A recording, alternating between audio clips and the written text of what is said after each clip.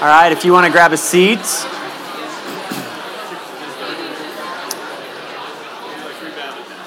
And as you get yourself settled in, you should have, you got a bulletin when you came in. You might have noticed on the front there that we're going to take a 1 week little break here from Hebrews in order to do something different.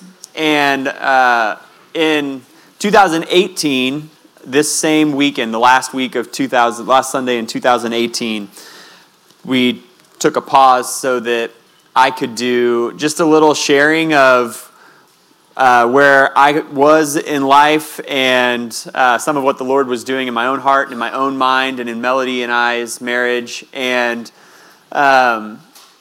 what that ended up doing was that it ended up creating some space within the life of our church for what ended up being kind of a larger discussion with individuals or groups of people about mental health. That was a significant part of my 2018 process, has been in 2019, and that ended up being a wonderful thing, something that from a pastoral sense is a conversation that needs to be taking place within the larger C church in America. We can sometimes shy away from that conversation. So in 2018, this last weekend of the year, I did some sharing personally, and that led us into a season of being able to openly have some conversations with people in our congregation, which was wonderful. I want to do a similar thing here, although on a different topic, and that's just have a discussion pastorally, something that I think is critically important to the church, not just our church, but the church in America, something that the Lord has really been teaching Melody and myself over the last year, over the last 15 months really.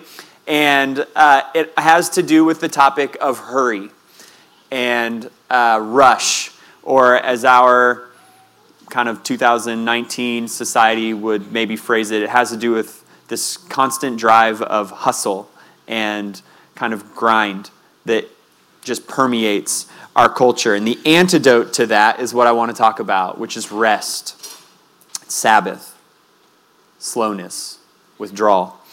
Dallas Willard says that the great enemy of spiritual life in our day is hurry. Another way that I've heard it vocalized is that to live a life of hurry is to do violence to your soul. So I want to talk about that. Exodus 20 is where we're going to be. If you're familiar with your Bible, you'll recognize Exodus 20 as being the chapter where the Ten Commandments are. Verses 8 to 11 are the commandment about the Sabbath. And so I want to read that, and then we'll pray and kind of move forward in our conversation. So here is what Exodus chapter 20, verses 8 to 11 say. Remember the Sabbath day and keep it holy. You are to labor 6 days and do all your work, but the seventh day is a Sabbath to the Lord your God. You must not do any work, you, your son or your daughter, your male or female servant, your livestock, or the resident alien who is within your city gates. For the Lord made the heavens and the earth and the sea, and everything in them in 6 days. Then he rested on the seventh day. Therefore the Lord blessed the Sabbath day and declared it holy.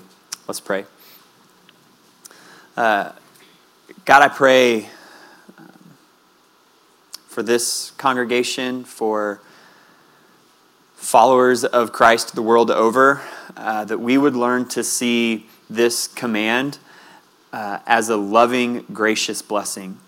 I pray that we would learn to cherish Sabbath, slowness, that we would learn to cherish resting in your presence, enjoying you deeply without having to do anything. God, that we would really learn what it means to rest in you because Jesus has done all of our work. God, I pray that over the course of the next 35 minutes or so, God, that you would open our hearts and our eyes to the reality of the world that exists around us and that we often just go along with. God, I pray that you would help us to see the problem with that. I pray that you would give us a clear picture of the rhythm that you've built into your creation. And I pray that you would help us to see some practical things that we can grab onto that could make significant life changes for us, significant changes in the way it is that we relate to you and we live in relationship with you, how it is that we follow you and love you, and by extension then love others in the world around us. God, I pray that you would open our eyes to that. Would your Spirit be here? Take the truth of your scripture and press it deeply into our hearts in such a way that it transforms who we are. We pray this in Jesus' name. Amen. You may or may not be totally aware of it, but simply by being a person in America in 2019, the odds are very high that you are on just sort of the general societal crazy train in terms of your calendar. That more often than not, it's chaos that marks your days rather than calm. That chaos, that rush, is hindering your relationship with God. It's wearying your soul. It may very well be crushing your physical and mental health. It's certainly harming your spiritual health. And it's not what God intended. In any segment or section of our life, there's a fundamental truth about change. And that truth is that you'll never make any significant change in your life until you realize that there's a problem and that the solution to that problem is better than your current reality. You'll never change otherwise unless you realize there's a problem and you realize that the solution to that problem is better than your current reality.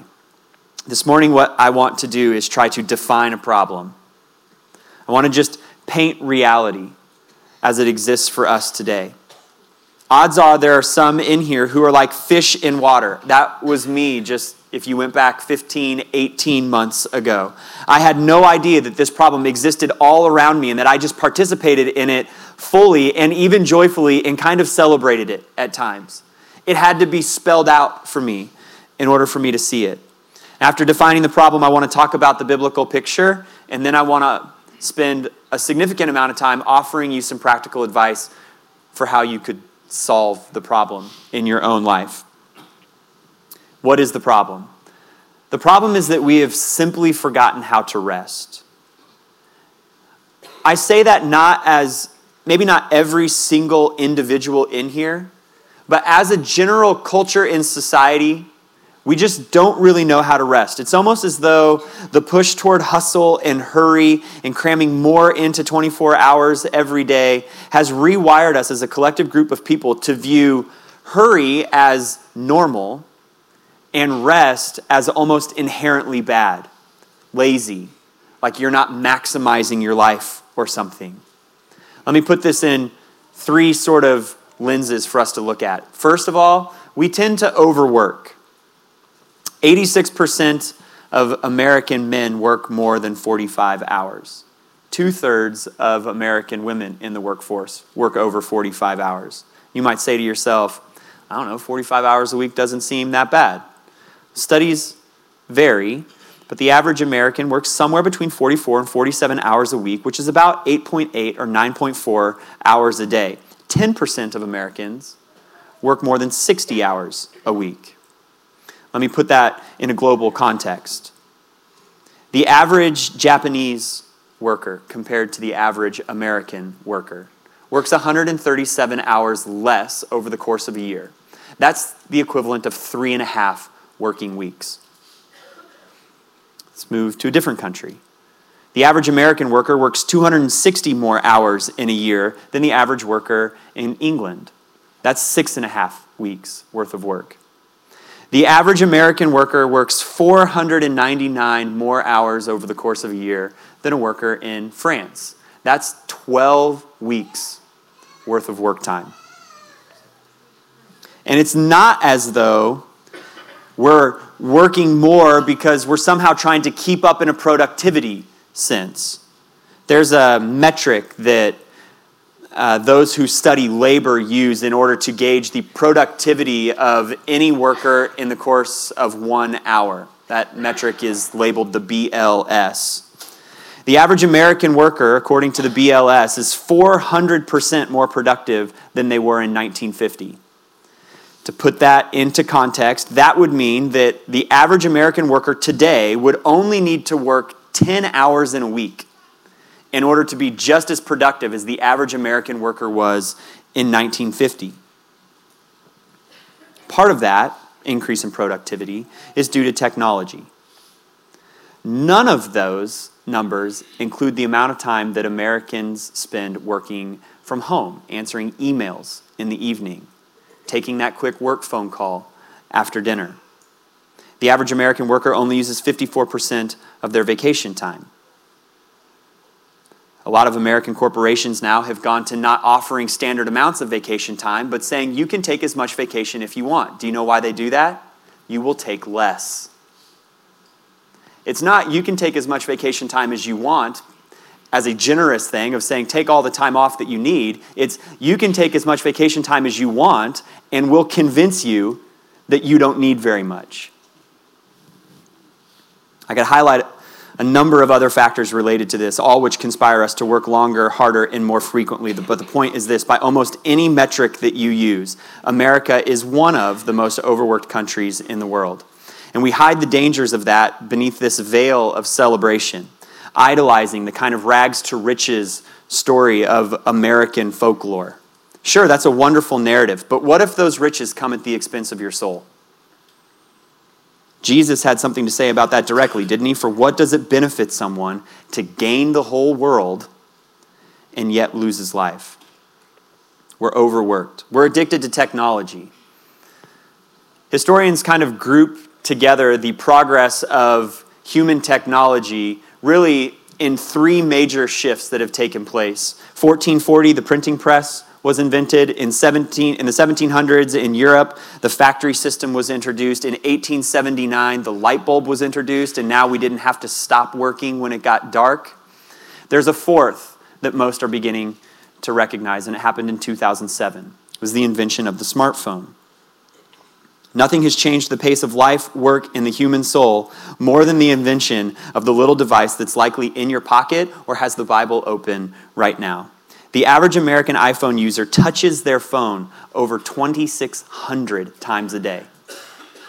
You just touch it. It's like, what's it doing? I just want to hang out with it. 2,600 times a day. Depending on the study you read, smartphone users spend something like 3.5 to 5 hours a day staring at their phone screen. The internet is in your hand at all times. Work is in your hand at all times. Social contact is in your hands at all times. The 24-hour news cycle is in your hand at all times. And studies suggest that most Americans spend somewhere around 11 hours a day consuming content of some sort, whether that be on their phone, on a tablet, on the radio, or on TV. 11 hours a day.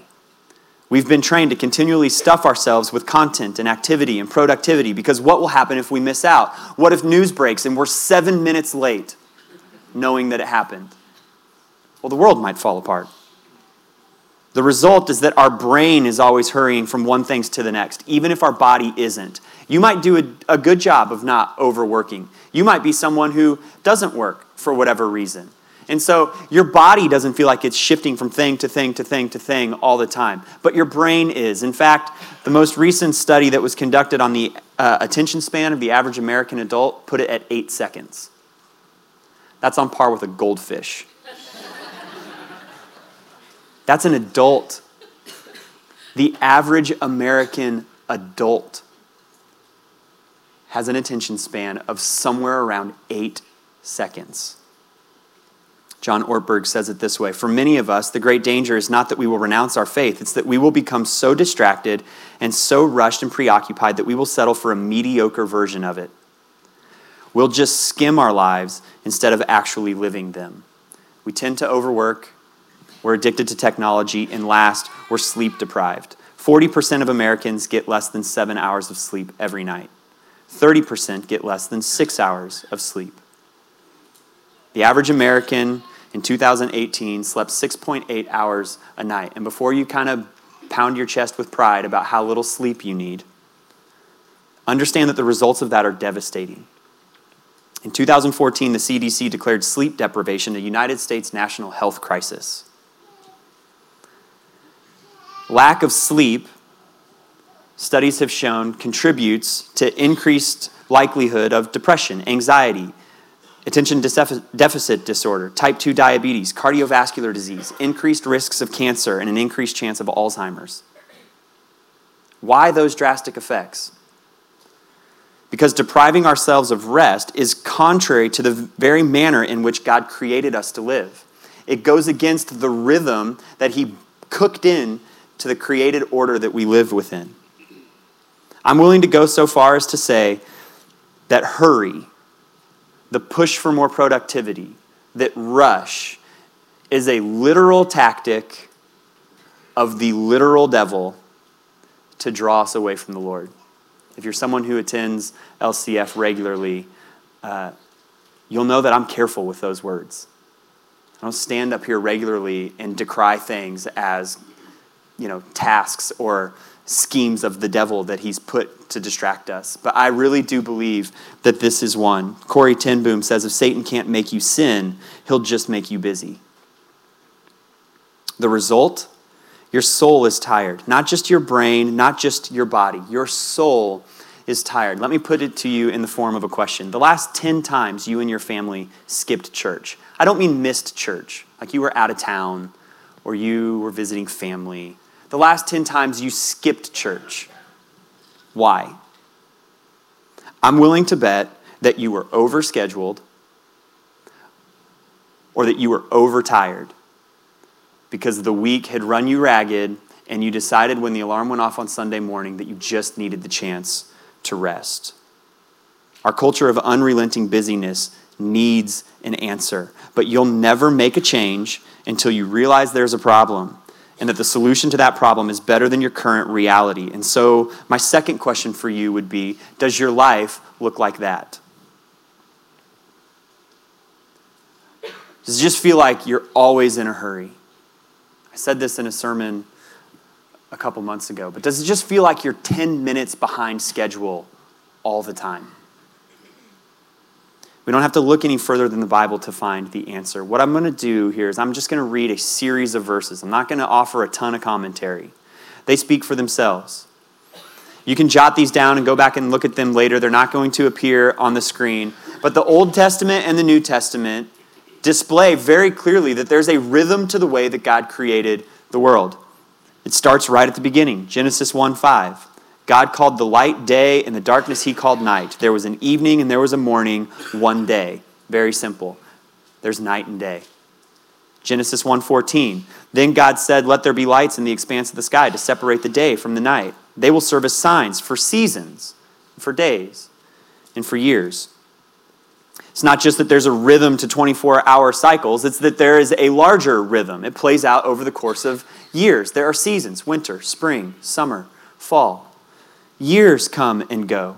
Genesis 8:22, this is after the flood. God says, as long as the earth endures, seed time and harvest, cold and heat, summer and winter, day and night will not cease. That rhythm isn't changing.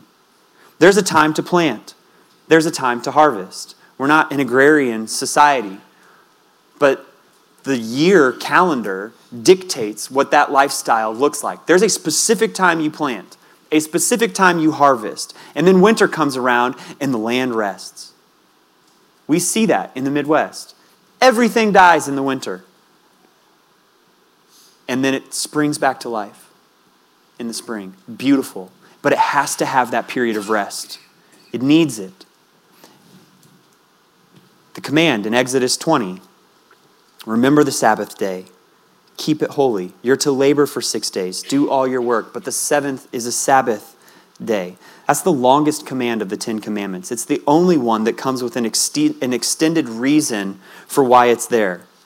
God rested. And so you should too.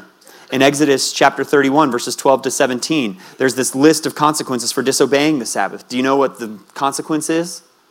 Death. It's stated twice. A Jewish individual who broke the Sabbath, what was the consequence? Death. That seems incredibly extreme to us. It also tags in Exodus 31, again, the reason that we would take the Sabbath. Why? On the seventh day, God rested and was refreshed. That consequence for breaking the Sabbath seems incredibly, incredibly harsh to us. But think a little bit. What was the consequence for all sin? Death. Adam and Eve eat from the tree. What was going to happen? Surely you will die. The consequence seems very extreme, and yet it's just the consequence for sin in general. We live in a broken world, and death is a reality. Psalm 104, verses 19 to 23. He made the moon to mark the festivals, the sun to know when to set. You bring darkness, and it becomes light when the forest's animals stir. The young lions roar for their prey and seek their food from God. The sun rises, they go back and lie down in their dens. Man goes out to his work and to his labor until evening. Jeremiah 8, verse 7. Even storks in the sky know their seasons. Turtle doves, swallows, and cranes are aware of their migration. Creation knows this rhythm, this cycle. Animals know it, and they obey it. The point is this: God hardwired a rhythm of rest into his creation. It was modeled by himself after his creating work concluded. It includes time to work and time to rest, and nature obeys it. There's only one creature in all of the world who does not obey it, and that's humanity. We disobey it to our own peril. And then Jesus came, and he offers this perfected picture of what humanity ought to look like. And it shouldn't be a surprise that one of the things that he offered a perfect picture of is, what does it look like to live within that rhythm? Let me show that to you. Luke 2, verse 41. Every year, his parents traveled to Jerusalem for the Passover festival. So just in case we're tempted to believe that Jesus stepped out of heaven and this rhythm of creation was just hardwired into him, it's important to see that it was modeled to him by his parents. They obeyed the calendar of the year, but not just that yearly calendar. He honors the regular rhythm and tradition of the Jewish Sabbath. We know that he had to have, because he never sinned. When we think of Jesus and his sinlessness, we don't typically think, oh, he must have been a faithful Sabbath observer. But he had to have been, because if he wasn't, he would have been guilty of sin. And so what does Luke 4:16 say? He came to Nazareth, where he had been brought up. As usual, he entered the synagogue on the Sabbath day. He's been doing ministry in Galilee to the praise of masses of people. He's begun his healing ministry, and what does he do? He slips away to Nazareth to enjoy his Sabbath. Shortly after that, he's healing in Capernaum, casting out demons, and the sick are beginning to come from all over in order to see him, to be touched by him, or just to touch him. And the sun sets, and presumably he sleeps overnight, and when he wakes up the next morning, Luke 4:42 says, when it was day, he went out and made his way to a deserted place, and the crowds were searching for him. He calls his first disciples. We're told that he heals a man with leprosy. He refuses to get sucked into the craziness of what his ministry could create around him. Luke 5, verses 15 to 16. But the news about him spread even more, and large crowds would come together to hear him and be healed of their sickness. Yet he often withdrew to deserted places to pray. He has a confrontation with some Pharisees over the purpose of the Sabbath, and he gives his famous line that the Son of Man is Lord of the Sabbath. And then right in the middle of arguing with the Pharisees, Luke 6:12, during those days, he went out to the mountains to pray. Just leaves it behind. He commissions the 12 to go out and do ministry. They come back with reports of all that they had seen the power of the Holy Spirit do through them. And Luke 9, verse 10 says, when the apostles returned, they reported to Jesus all that he had done. Imagine the excitement that they're feeling in that moment. All the stuff they had seen the Holy Spirit do through them, the healing, the casting out of demons, the miracles that they had witnessed. And then it says, Jesus took them and withdrew privately to pray. Yeah, your ministry was fantastic. Let's go rest. As a side note, a large crowd follows, and Jesus tells the apostles to send the crowd away. That's how important the rest was. The disciples tell him there's not food for these people out here in the wilderness. And so his compassion compels him to feed those people, all 5,000 of them. The very next scene, they're alone, and Jesus is praying. Apparently the disciples were watching. He's modeling this rhythm of retreat, of withdrawal, of stopping. And they ask Jesus to teach them how to pray, and he does. That happens in Luke 11. Toward the end of his ministry, we see that practice hasn't changed in his life. Luke 21, verse 37. During the day, he was teaching in the temple, but in the night, he would go out and spend the night alone on what is called the Mount of Olives.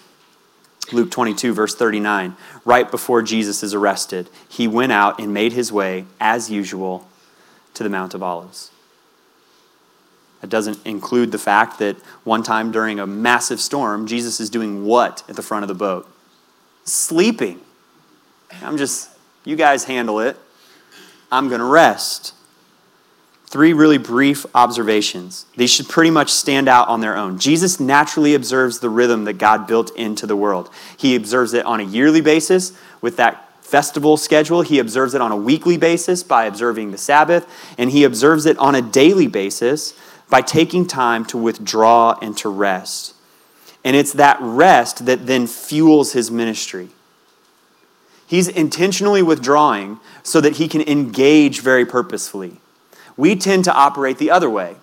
Engage until we can hardly stand it anymore, and then just kind of slink away to withdraw for a couple of hours and feel guilty about it, as if we're wronging someone for taking a few moments to rest. It should be our rest that fuels our work, not our work that causes us to limp in to rest.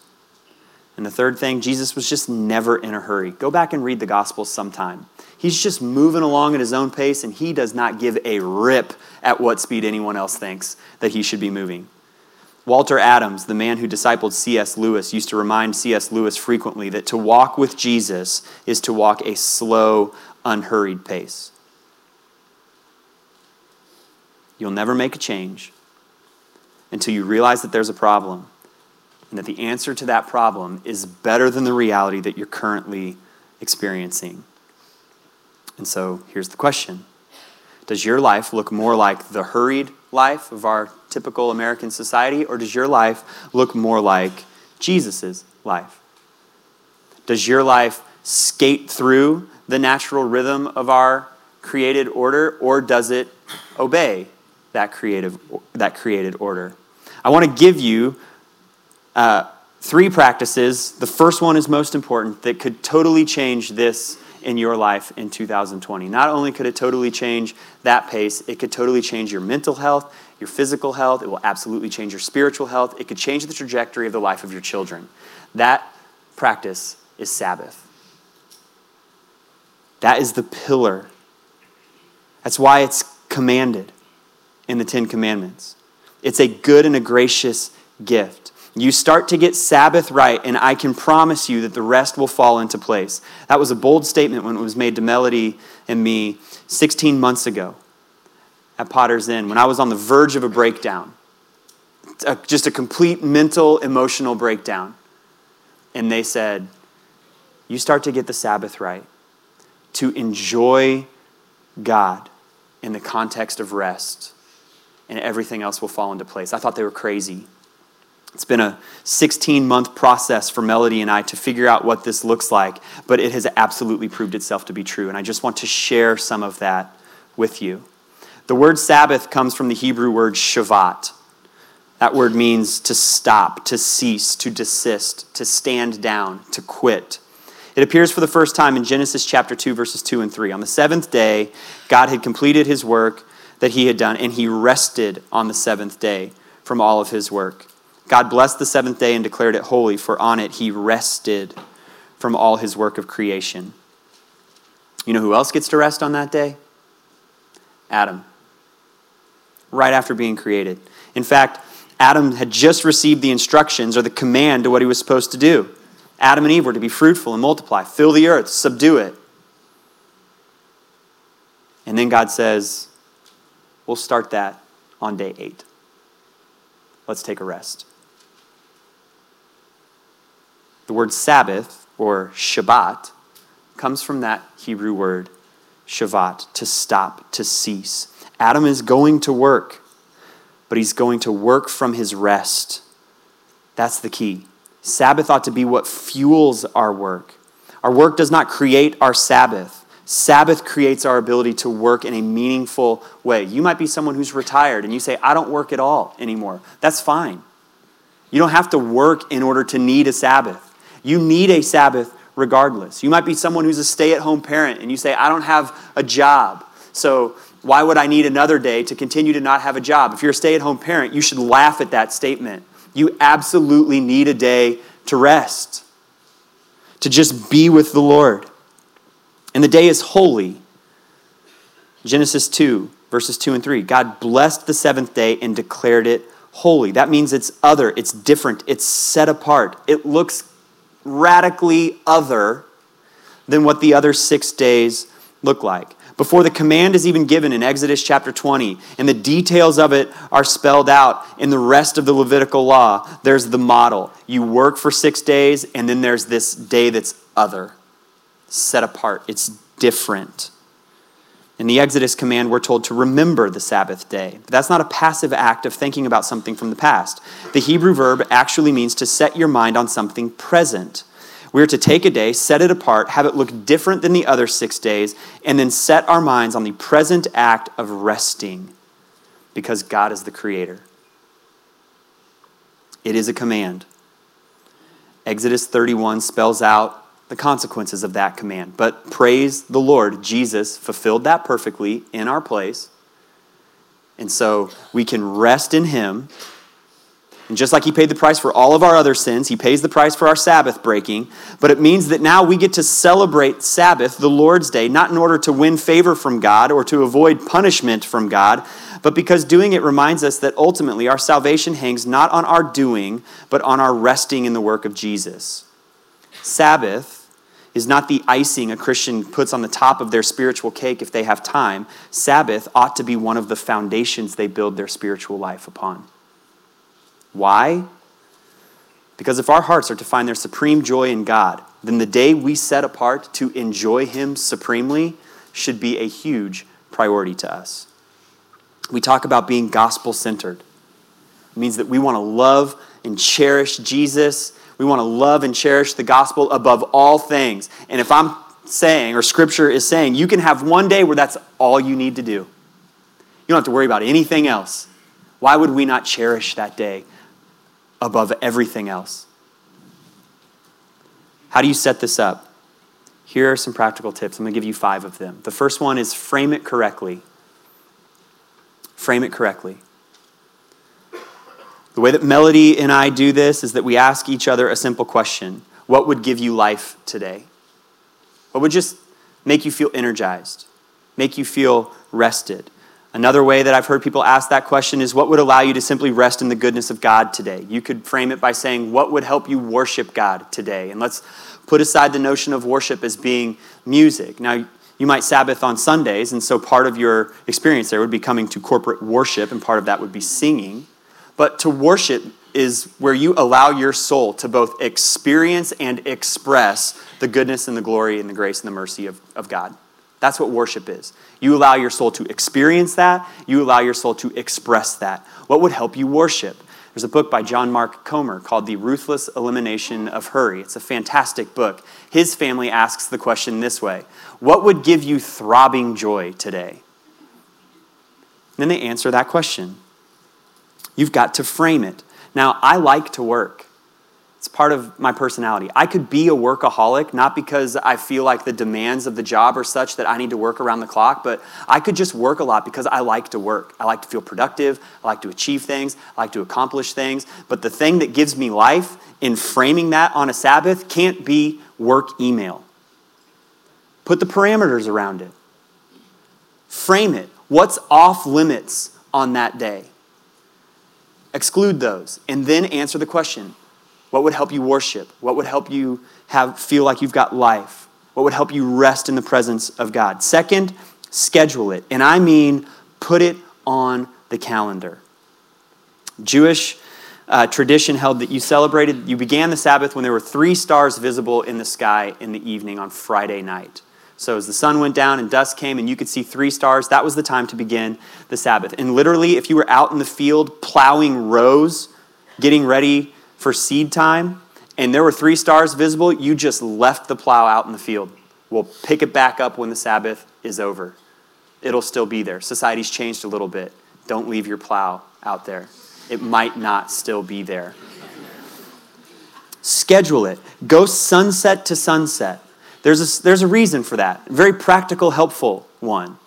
If you decide that you're going to start your Sabbath on, let's just say, Saturday morning, and you're going to go till Sunday morning. You're going to kind of culminate your Sabbath at church, and that'll be the end of it.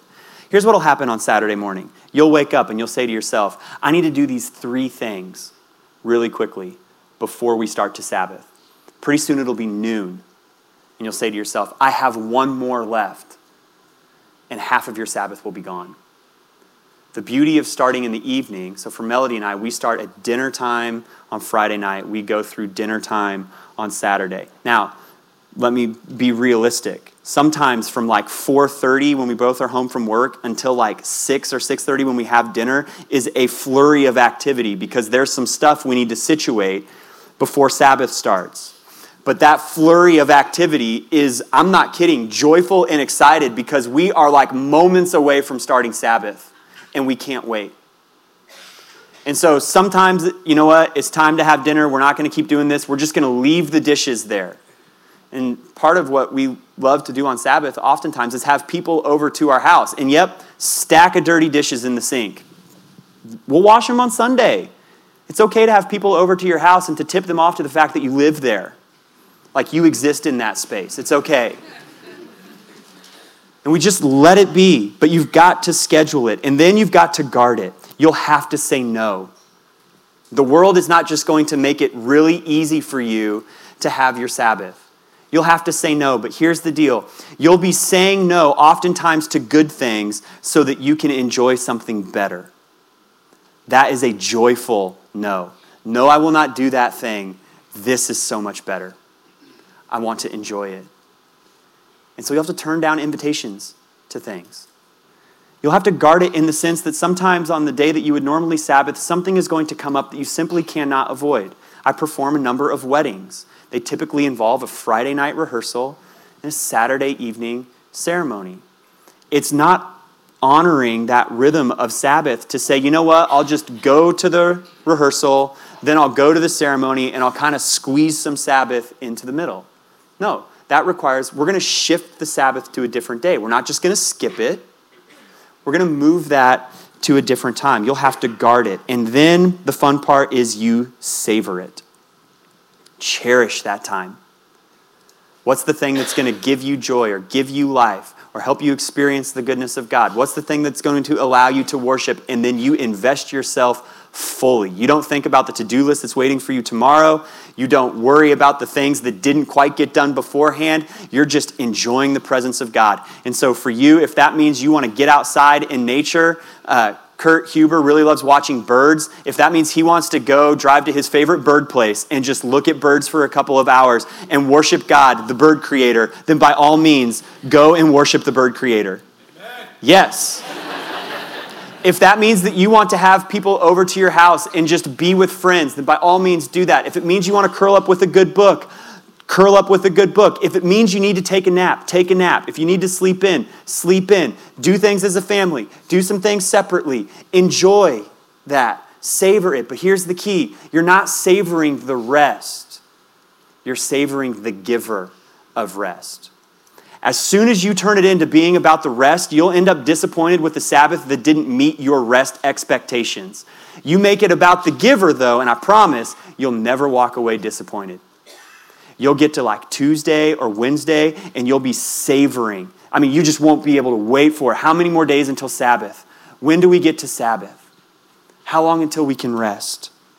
Last, launch from it.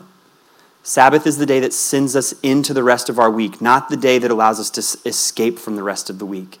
It's not something we limp into. It's something we long for and then we launch from. It gives you the energy to work hard. If you start getting your once a week Sabbath right, you'll start looking for moments of Shabbat on a regular basis. Moments to stop, to slow down. John Mark Comer, in his book, The Ruthless Elimination of Hurry, calls this slowing or slowness. You'll crave moments of rest throughout the day. You'll start looking for chances to come to Jesus with all your weariness and all your tiredness and receive rest for your soul. In that book, John Mark Comer gives 20 tips for slowing yourself down. I want to give you 9 of them this morning. Drive the speed limit. You feel yourself in a hurry? Say, you know what? For the next week, I'm driving the speed limit. And I don't mean the speed limit is 65 so I can go 70. I mean the speed limit is 65 and I'm going 65. You don't need to go 62. That frustrates people. But go 65. And if that's a challenge for you, get in the slow lane. You get yourself behind a really big semi or like an Oldsmobile and just drive in the slow lane. Let yourself slow down. Just exist there. It's okay. On average, your car drives are probably like 30 minutes. You speed 5 miles over the speed limit for 30 minutes, you're only saving yourself a couple minutes. Just slow down. Arrive early to your next appointment. Maybe you've got a first of the year doctor's appointment to do kind of your yearly checkup. It's scheduled for 12:30. Show up at 12:20, no phone. Get yourself checked in. Sit down in the waiting area of that doctor's office and just be. Watch people. Reflect on something. Don't even pick up and read the magazines. Those are gross anyway. Sick people touch those. Just be. No phone. Get in the longest line at the grocery store. I heard somebody groan. Get in the longest line at the grocery store and stand there and don't look at your phone. And then when you get up to the front, treat the teenage person or the worker there like a human being. Ask them how they're doing. How's their day? Have a conversation. Just slow down. Parent your phone. And by that, I mean, make it dumber. Turn off the notifications. If you've got an iPhone, I'm sure it's this way on Samsung, Android phones. You can put it on a do not disturb mode so that it doesn't even buzz. When you're ready to check it, you can check it, and all of your texts or phone calls will be there. Just make it dumber. Put it to bed at night. Pick a time. You know what? We put the kids down to go to sleep at 8 or 8:30, and at that point, we're just putting our phones to bed too.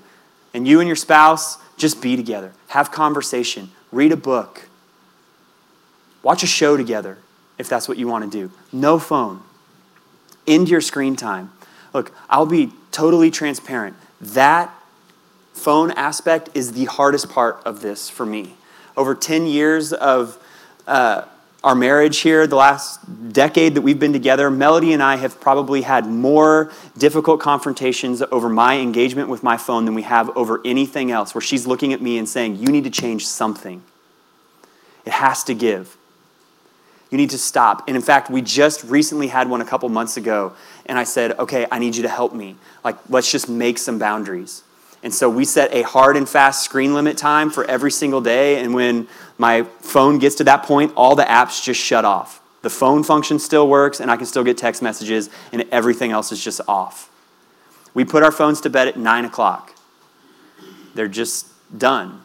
We bought analog alarm clocks so that at night we can put our cell phones into the drawers on our nightstands and not see them and not have them be the first thing we grab when the alarm goes off in the morning.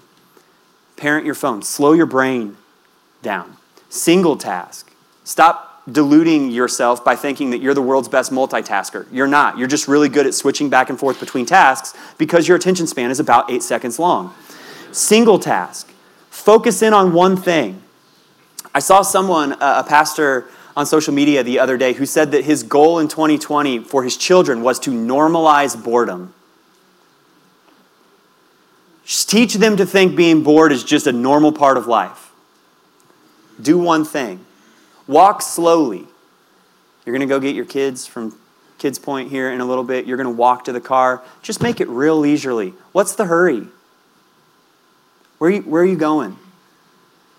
And if you've got to get there in such a hurry, maybe you need to rethink how you're scheduling on Sundays.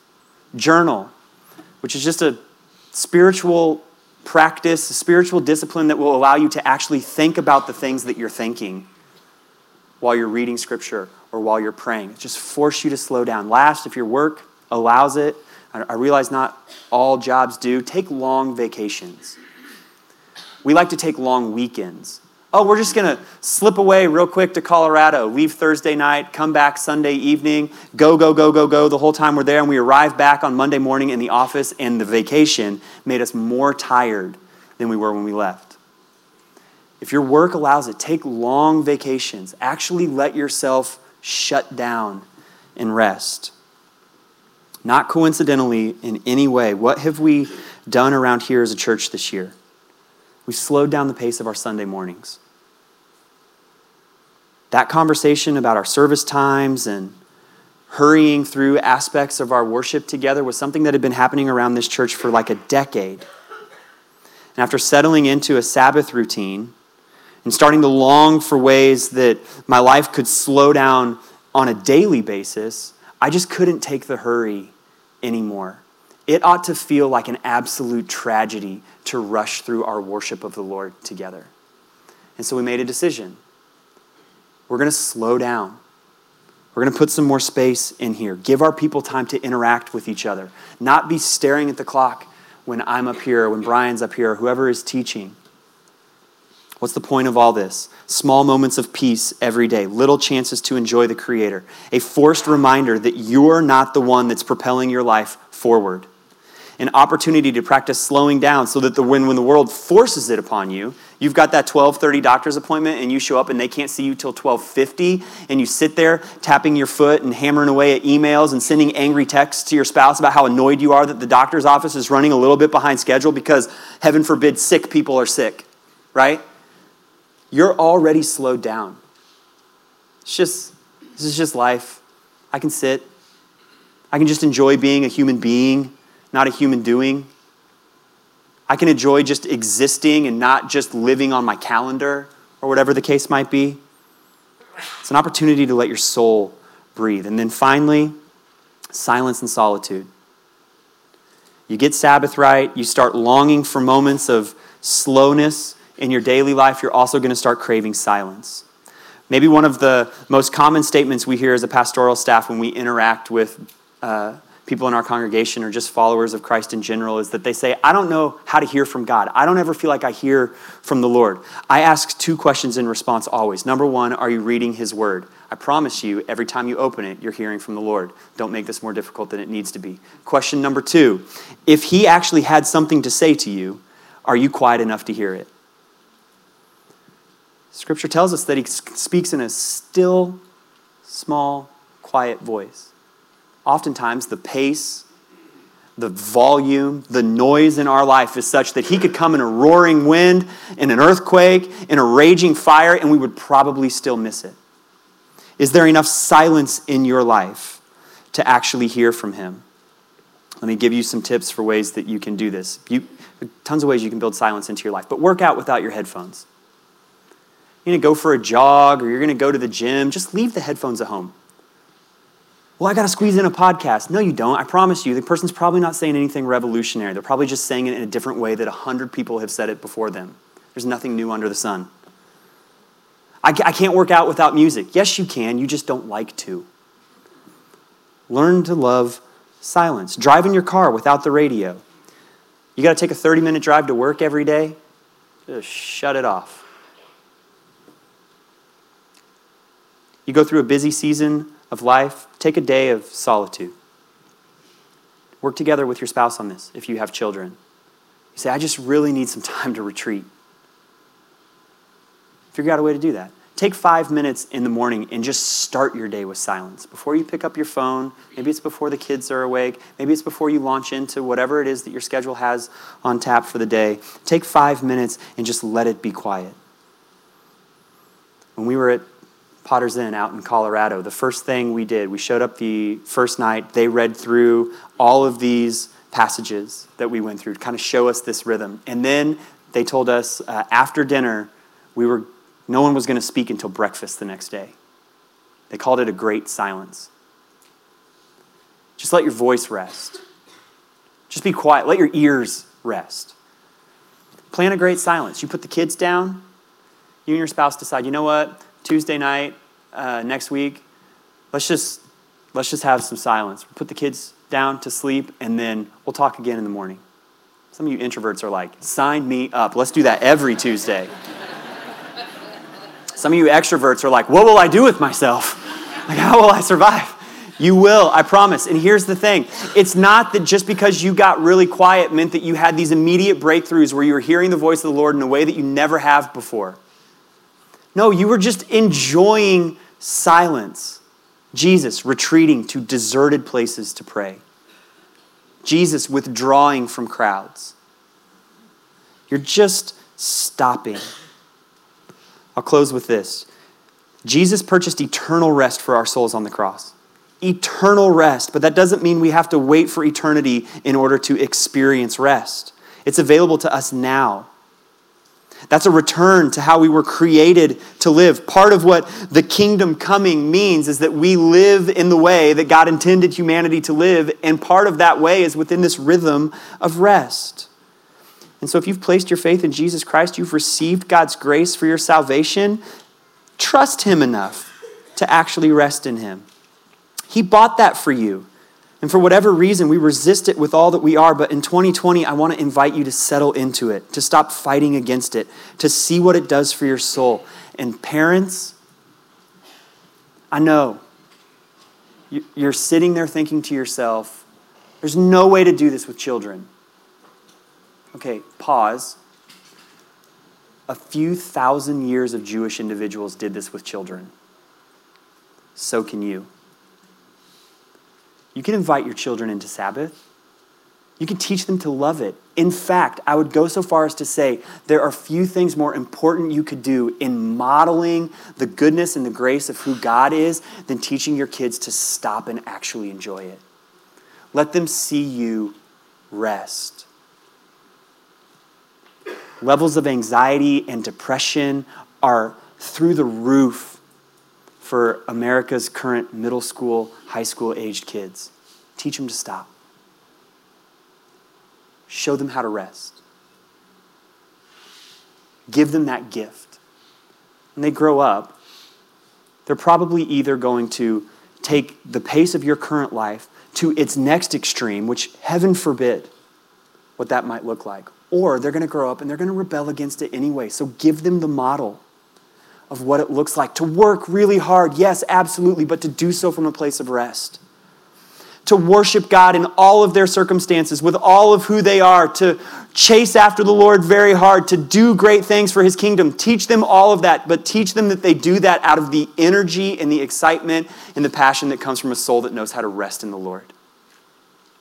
They need that gift from you. You say to yourself, what about all the activities and the sports games and our calendar? Nothing got onto your calendar that you didn't give permission to. Which means you can either say no in the future or you can start taking things off the calendar. You're in charge. You're not just being tossed about by the whims of our culture. You can parent your phone, parent some rest for your kids. Teach them how to do that. To drink deeply of the Savior, and then to learn how to run and launch from that into a life that's lived fully for him. What a gift you could give your children. What a beautiful gift. Let's worship together.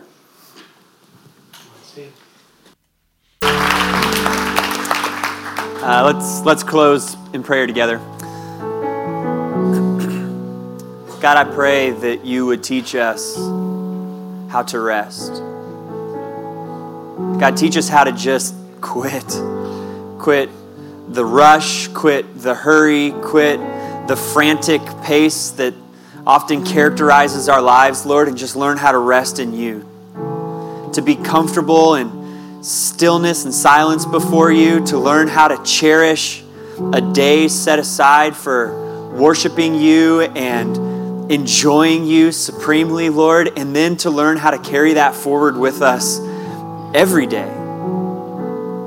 God, show us, illuminate for us where in our schedules we can create time for slowness, that there is a way to build Sabbath into our lives and to honor you by doing that, to display our trust in you by doing that, to be obedient to you by doing that. God, I pray supremely that your Spirit in 2020 would teach us as a church how to just rest in you, how to love you deeply in that rest, and how to allow that rest to propel us forward into lives that are characterized by a passion for you, by a desire to see your kingdom expand, God, by a desire to work really hard, but to do so from a place that's fully rested, with souls that are fully rested in you. God, would you teach us that this year? I pray in Jesus' name.